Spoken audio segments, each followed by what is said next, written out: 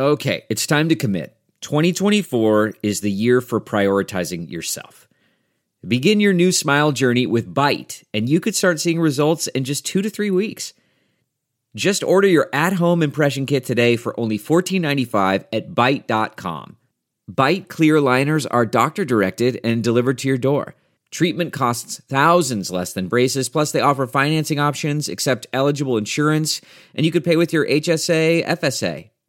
Get 80% off your impression kit when you use code WONDERY at Byte.com. That's BYTE.com.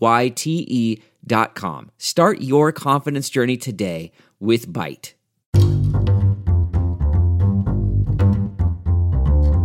Hi, this is Josh Marshall, and this is the Josh Marshall Podcast. Today, we are talking about something that a lot of us don't think about a lot, except you hear about it every 10 years, the U.S. Census, and it seems like the most sort of perfunctory, you're counting all the people up and collecting some data, but it actually has, I think we all know it's important, but under the Trump administration, before the Trump administration, but especially under the Trump administration, it's become highly politicized in some really key ways, and that's what we're going to talk about today. I'm joined by our colleague, Tierney Sneed. Hello. Hi. Hey, how are you? Great to be up here. Yeah, nice to have you in the studio. Well, Tierney works out of our D.C. office, and we record the podcast out of our New York office, but she's up here actually for a trial about the census, and we're going to talk about that in a minute here with my colleague David Tainter. Hey, Josh. As always. Hey, how you doing? Good. Let's get into it, but before we do that, let's quickly discuss our sponsor, Grady's Cold Brew Iced Coffee. Now, you guys have Grady's in DC now too, we love right? it. Now, do you have the boxes or the bottles? Oh, we have the boxes. Boxes. They're Yeah, like we're big. kind of pretty much like the boxes too. Yeah. now. Yeah. Like originally we had the bottles, but now it's pretty much all boxes. Yeah, we're all about that iced coffee. Yeah, no, it's great. It's great. I have some right here. All right, so do you want to get in on New York City's favorite cold brew? Well, of course you do. Head over to Grady'sColdBrew.com for free shipping on all their greatest hits. Grady's famous coffee concentrate is cold brew, delivering the strongest, smoothest, most refreshing iced coffee on the market, using a special blend of Indonesian and Ethiopian beans and chicory imported from France. Grady's has a touch of natural sweetness without any added sugar. I don't know how they do that, but they do it. It's the chicory, I think. It is? Yeah. Oh, maybe that's it. Okay. Maybe like instead of Splenda or sugar, we should have ground up chicory. There you go. As our sweetener. Grady's is independently owned and operated and has been brewing in New York City since 2011, and with no huge tax giveaway like Amazon gets, thanks de Blasio and Cuomo. Owned and operated and independently owned and operated and brewing in New York City since 2011. Ready to give it a swirl? Get 20% off your first order at Grady'sColdBrew.com with promo code TPM. That's promo code TPM. Okay, so Tierney, now before we get into the census,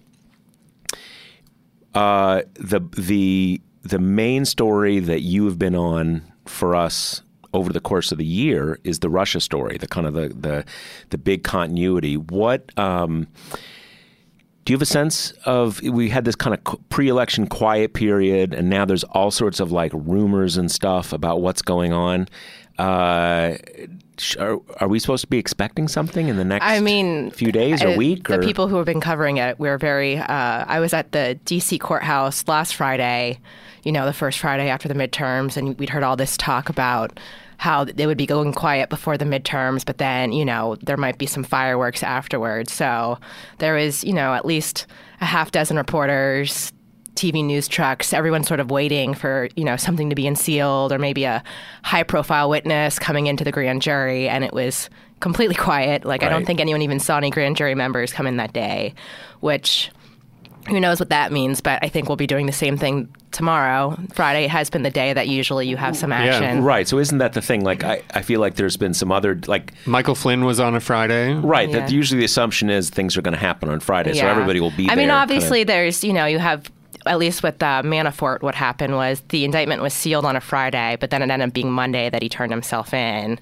Right. But one of the things that, I do when I'm at the courthouse is there's actually a little binder where you can look and see if any sealed indictments have been filed. And we've been keeping track of the case numbers of sealed indictments. They could be for anything. Like, just because it's a sealed indictment doesn't mean it's Mueller or Russia related. But well, let me ask you this, because I know this is something we have been talking about kind of in the editorial chats, that there do seem like there's a bunch of sealed indictments, and we don't know what they could be. They could be about anything. We don't know, but there's now.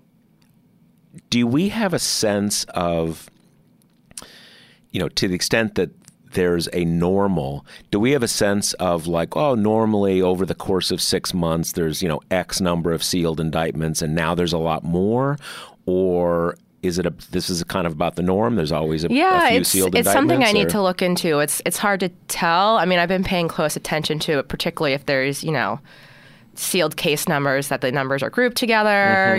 Maybe that's a group of plaintiffs. You don't know. But yeah, it's really in the timing of them and when they're being filed.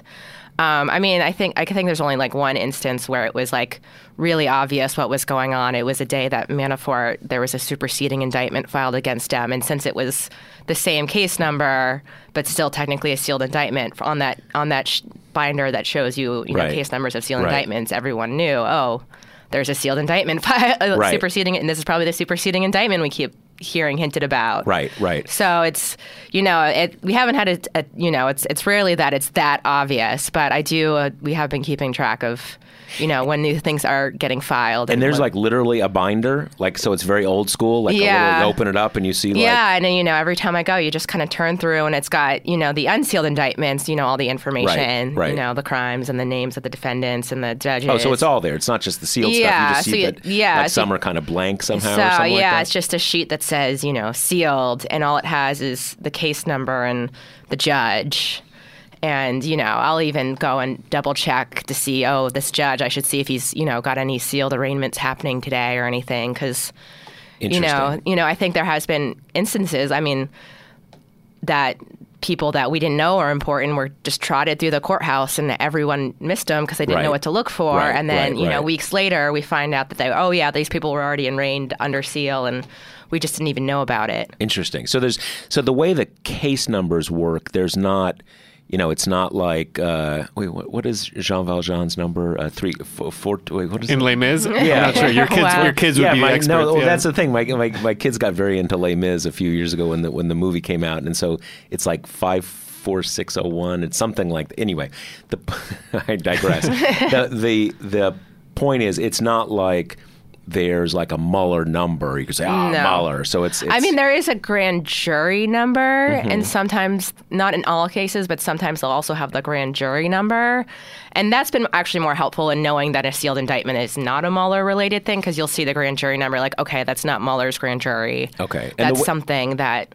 And the way that it works is there is a Mueller grand jury? Yeah, like he's got and his own. There's a number for it. I don't have it in front of me, but, I've been able to kind of figure out that. And I guess in theory, he could have multiple grand juries. He had to have a grand jury in Virginia to bring the charges in Virginia that he brought against Paul Manafort and Rick Gates. So, who knows? But there is one particular grand jury. We're at a point that, like, a lot of us reporters know what the particular members look like, so we literally can just watch them come in. Oh, the actual grand jury members. Yeah. Oh, interesting. Okay. And that's sort of how we know when they're meeting. And some days, they'll be there and the high-profile witness just comes right through the front door. So, those are the days like Randy Credico or whatever, where we kind of know right away what's going on. Now, geographically in D.C., where is the courthouse? Where does this happen? It's like right off the mall. It's like near the Capitol. Okay, so it's down there. Yeah, so it's like a 10-minute walk from the Capitol. Got it. Cool. All right. Well, so it sounds like it's fair to say that there is... In D.C. right now, among the reporters who have been on this story, there is a high level of expectation that things are coming. Yeah, and we're all showing up at the courthouse, thinking that today could be the day. Right. And just this morning before we came into the studio, there were a bunch of Trump tweets that are kind of panicky and and worrisome. So, maybe that's a sign too. Yeah, well, it seems like there's a lot of clues that may be clues for nothing, but at least there's everybody's kind of this, enough that, reason and this sealed that indictment the cable networks are calling their TV trucks. Right. Right. Okay, so we know that is a story that everybody is hyped up. Well, everybody, including Trump, is hyped up about. We have this other story that may seem much more kind of bureaucratic or whatever, but it's actually a big deal. It's about the census, and particularly about whether the federal census, which comes up in 2020, should ask about citizenship. So let's start with this. Why not ask? They ask a bunch of other things. Why not ask about citizenship? So what's been discussed a lot in this trial is about what happens when you add a citizenship question to the census. And what I've learned sitting in it is that there are actually a ton of standards internally at the Census Bureau to, make sure they're not adding questions for no good reason without proper testing, because, it's super important that every single person participates. And if there's any question that could make them not want to participate, that's got to be mitigated. And there's got to be a really good reason for why you're going to take that risk. And so every single question that gets on there, there's a ton of testing, typically a ton of testing, a lot of analysis of how you do messaging around it, of how exactly you formulate the question, how you order them, because it is so crucial that ideally you get people just filling out the form themselves when they get it. Obviously there's all these follow-up efforts with enumerators and whatnot, but the preference is to get people to fill it out themselves. And so you want to, keep the burden on people as low as possible to get them to do that. So basically you really, if you're going to ask a question, there's got to be a really pressing need to get that information Correct. and balance it against whether people are either scared off or just like there's too much trouble, Correct. Stuff like that. Okay.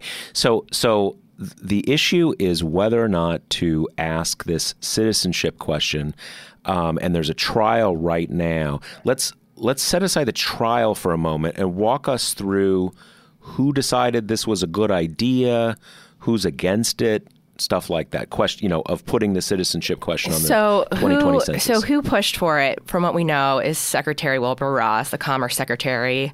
The Commerce Secretary has oversight over the census, so it was in his legal authority to do this. And it's somewhat of a mystery still exactly why he was pushing it. We just know there's all these internal emails.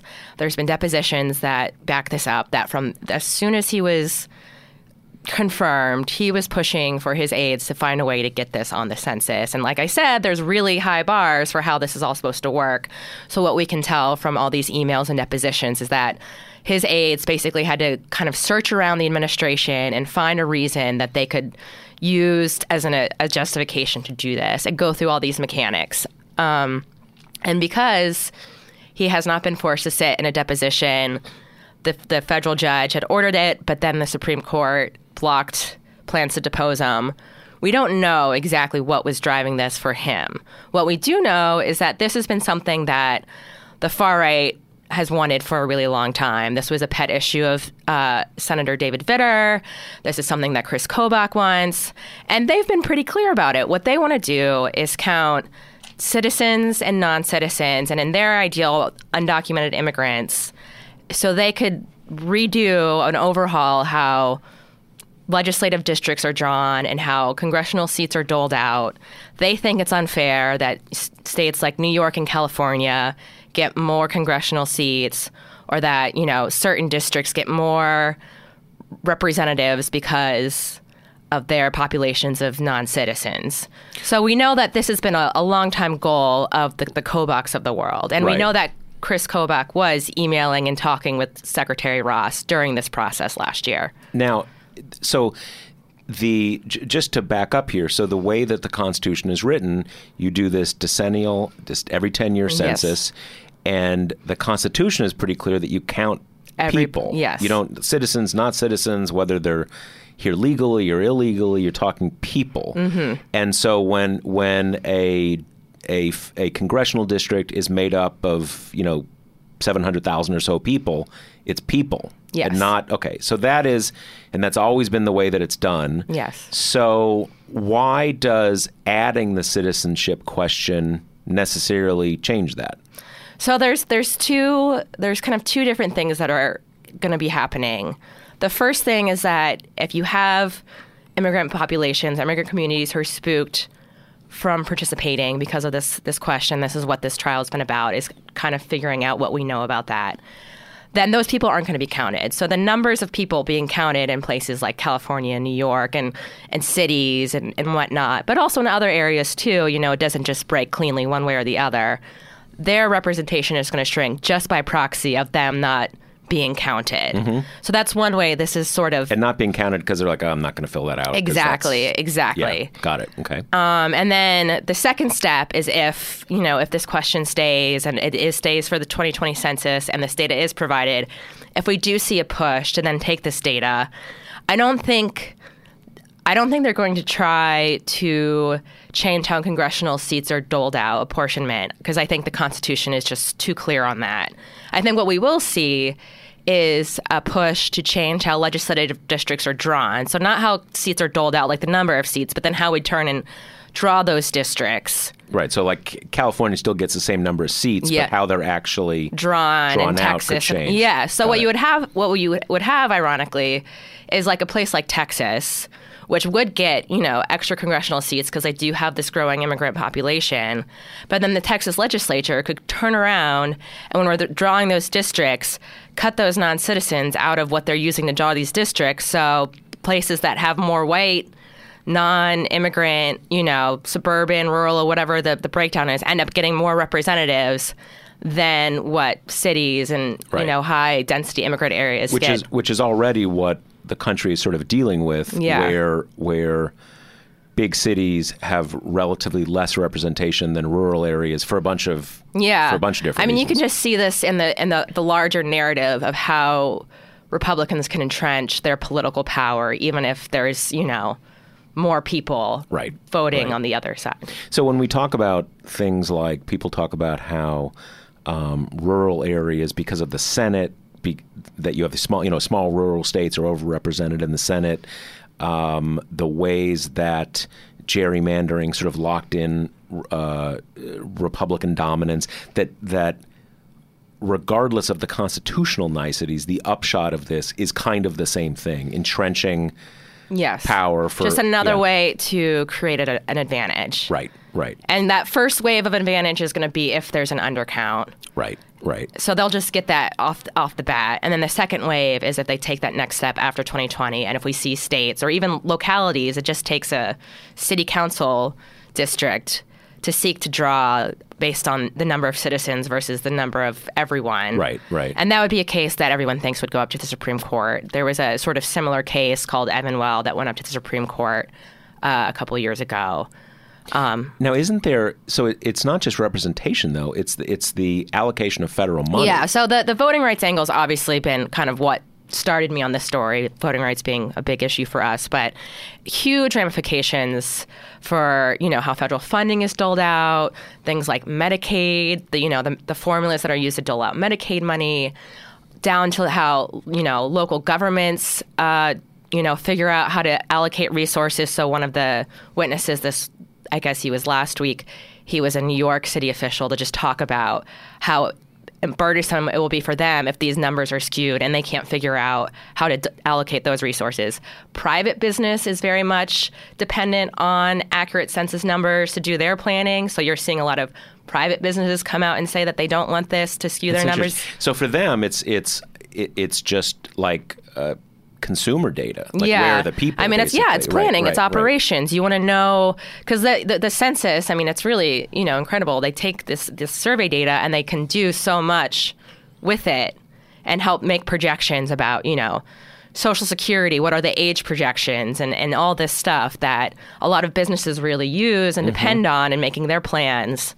Has private business, has that been a setting aside for now the legal and constitutional issues, have they really made their voice felt in D.C. about this, or are they kind of a secondary or marginal player in this? I think at this point they're I don't want to say they're secondary. One interesting thing that happened, I can't remember if it was last week or the week before, but an executive at Nielsen, the survey company, filed an affidavit in this case basically saying Secretary Ross, in his memo, kind of announcing that he's adding this question and saying why he thinks it's justified, misinterpreted or misrepresented a conversation we had about what would happen if this is added to the census, which I thought was pretty extraordinary. I mean, I think I don't know if she was subpoenaed or what, but, it wasn't like she just liked this voluntarily. I'm sure it was, something that was sort of required of her. Right. But still, for her to come out and say, the secretary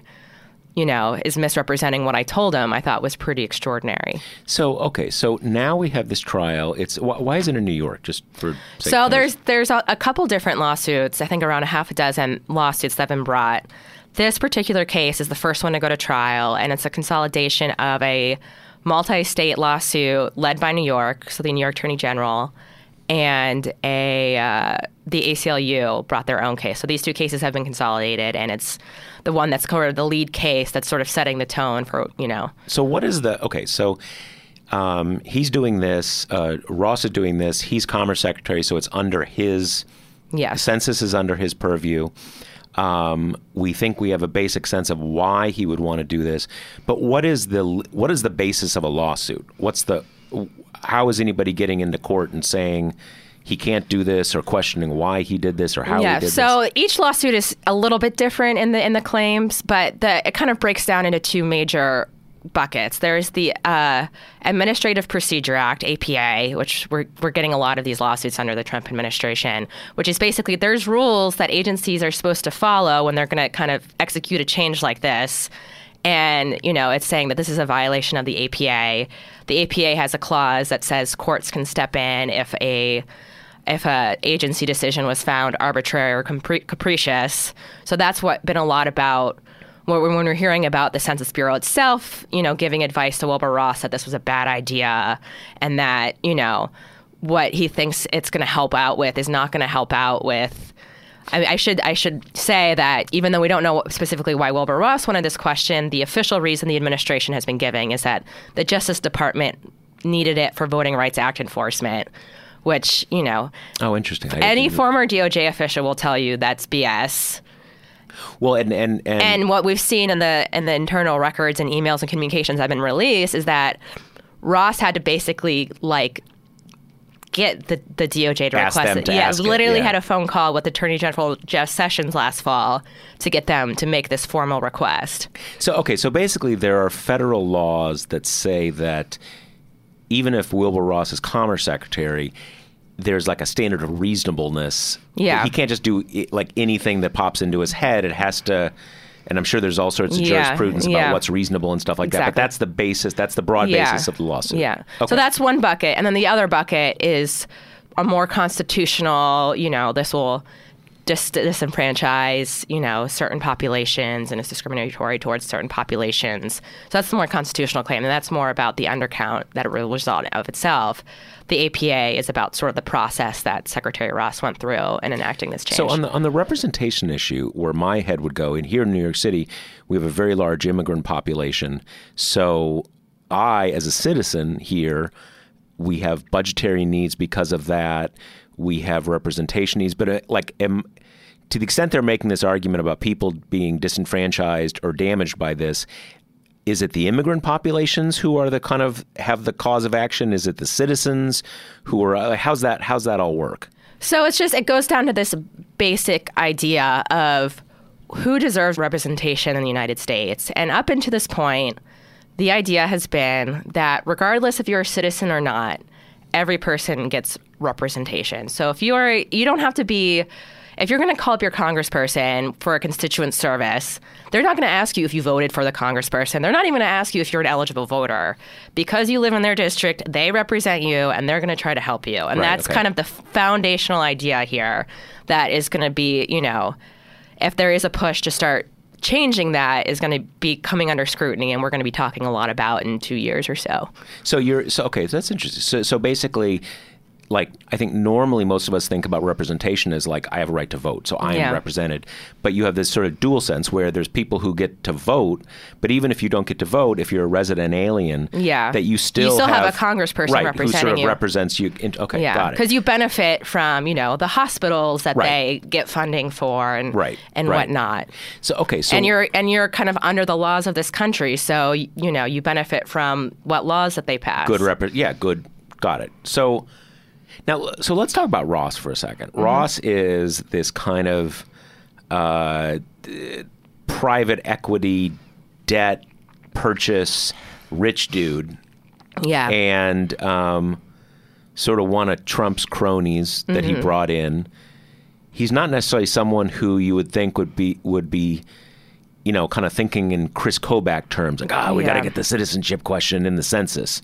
So what is not what's been proved in court, but what's the theory about why he got on this? I've talked to so many people who've been observing this case, and no one knows.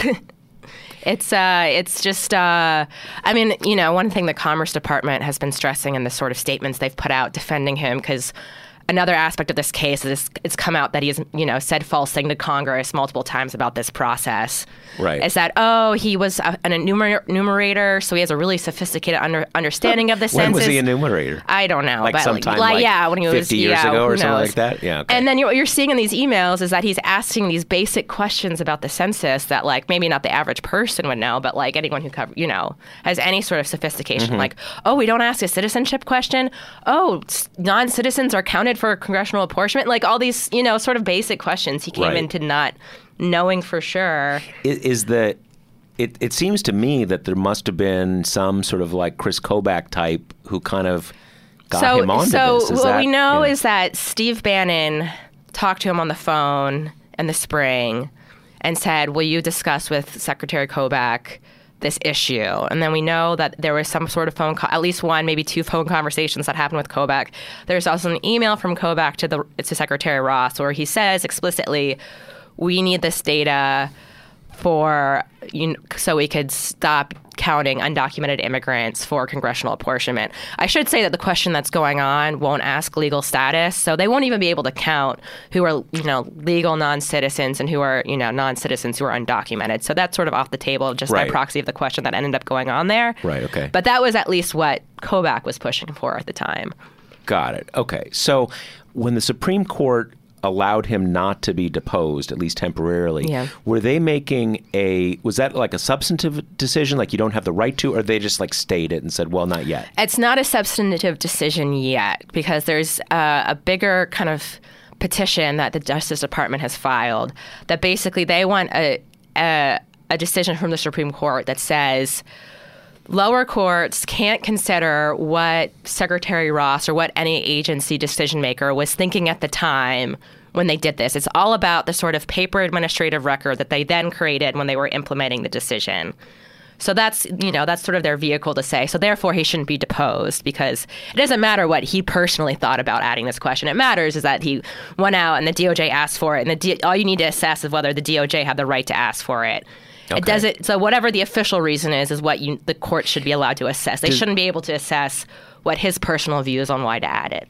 So does that mean like they wouldn't even, that the plaintiffs in this case wouldn't even have the right to sort of get discovery over emails, or it's kind of more narrowly? So there was an administrative record that was released, the official record that was released. That the administration says, if you look at this administrative record, you will see that we followed the APA, that we were in the right, we did all the right steps.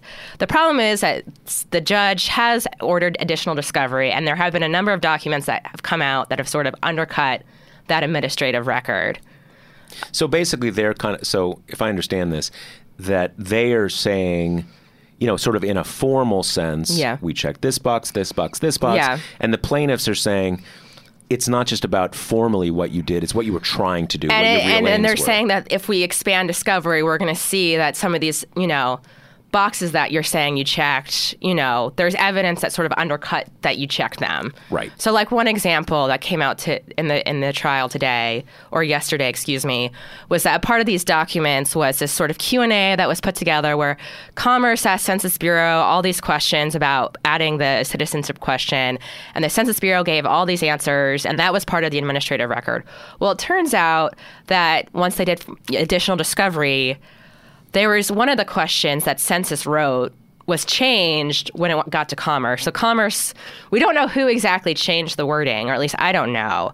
But it seems that the allegation that the plaintiffs are making is that Commerce basically doctored an answer that Census gave them to make it look more favorable to their position, and then put that doctored document in the administrative record. And we only know about it because we got the further discovery, and we saw these emails where it was a different answer. And we've got the testimony now of the top census scientist saying that was the original answer is what he sent off, not this new answer that appeared in the administrative record.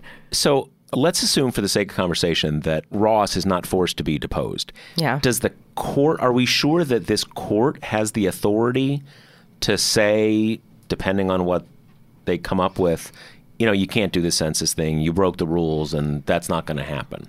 Is that clear? So I think the way this plays out, the sense I've gotten for this judge, both in his opinions and now being in the courtroom with him and hearing kind of the questions he's been asking, is he's ready to rule against this question. Interesting. Okay. He had a preliminary opinion when it was like a motion to dismiss or something that he said, it's more likely than not that they're going to succeed on their claims, so I'm going to let this go to trial. And then the questions he's been asking has been very much nailing down the harms that the plaintiffs are saying and, kind of putting it in the clearest language possible. And the sense I got from him is he wants to write the strongest opinion possible, create a record that really backs it up. And, the question is, will the Supreme Court, presumably we'll go to appeals court, but they've been really trying to push it to the Supreme Court at every step as quick as possible. The government. Yeah. Right. What happens when it goes to the Supreme Court? Do they take up the case? Do they rule in favor of, how do they deal with it? I think from what we've seen in the Ross deposition fight that went up to the Supreme Court and the, initial decisions there, that Clarence Thomas, Alito, Gorsuch are all ready to just give the government whatever they want. So it's the Kavanaugh and John Roberts that, will they want to, take this really, political case? Well, if the record's particularly toxic for the government, will they want to touch it? Right. Like, is this, the hill you die on for the Trump administration? With Kavanaugh, is that just because he hasn't been there long enough and we haven't heard anything, or is there actually some unclarity? So basically what's happened is in all these initial decisions, that one of the things that happened when they blocked the Ross deposition is that they let John Gore, a top DOJ official, be deposed. And I don't know if it was some sort of compromise or what, but they let that happen. And that's where we saw the hardliners on the court dissent and write this dissent that I think pretty clearly indicated that they were ready to let the government do whatever. Anything goes with this. Got it. And what was interesting is Kavanaugh did not sign on to that public dissent. That doesn't mean that privately he might have voted to dissent. We don't know. Right. But at very least, he wasn't ready to publicly say, this is BS. Gore shouldn't be deposed. The government should be allowed to do this. What are we doing here? The way that the other three conservative justices did. Got it. Well, at least, and I guess it has been the assumption of many up till now that whatever Kavanaugh's thing is, and obviously Roberts is, very much a, very conservative jurist, but does seem to have perhaps just because he's Chief Justice,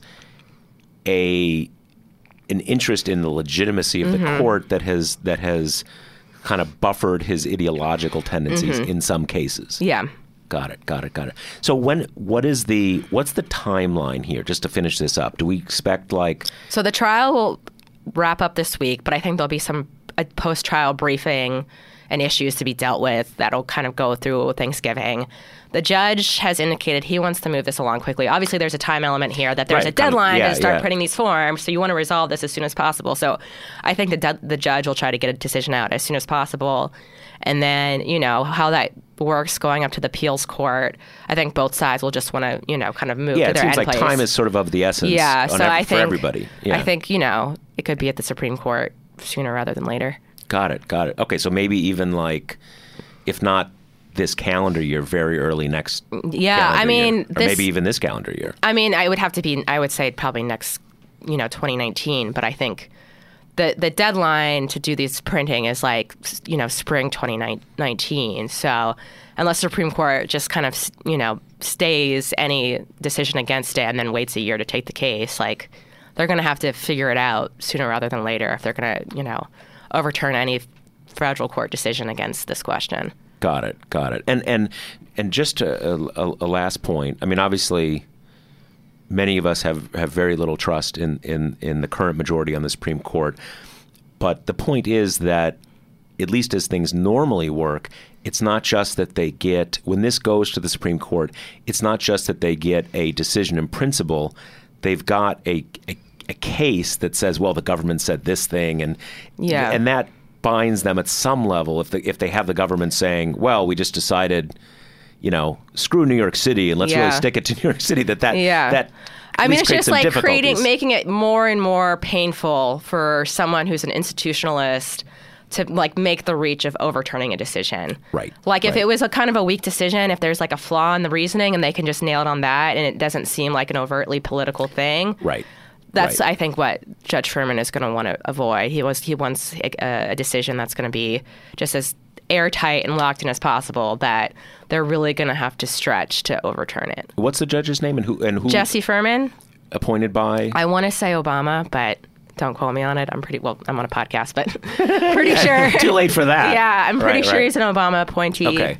Got it. Kind of like a mellow suburban dad type was his vibe in the courtroom. But he's had some saucy opinions. So really, okay. Well, we'll have to. I think I did a Prime post about one of his opinions. Okay. Just all of his if you're a lines. Prime subscriber, check that out. Yeah. All right, Tierney, thank you. Well, it's Thanks great to have you here me. in person in the podcast studio. Yeah, it's really nice. Yeah. Well, it's like legit. Yeah. It's totally legit. Right. We've got a real studio here. We've come far away from the nap room. Yeah, exactly.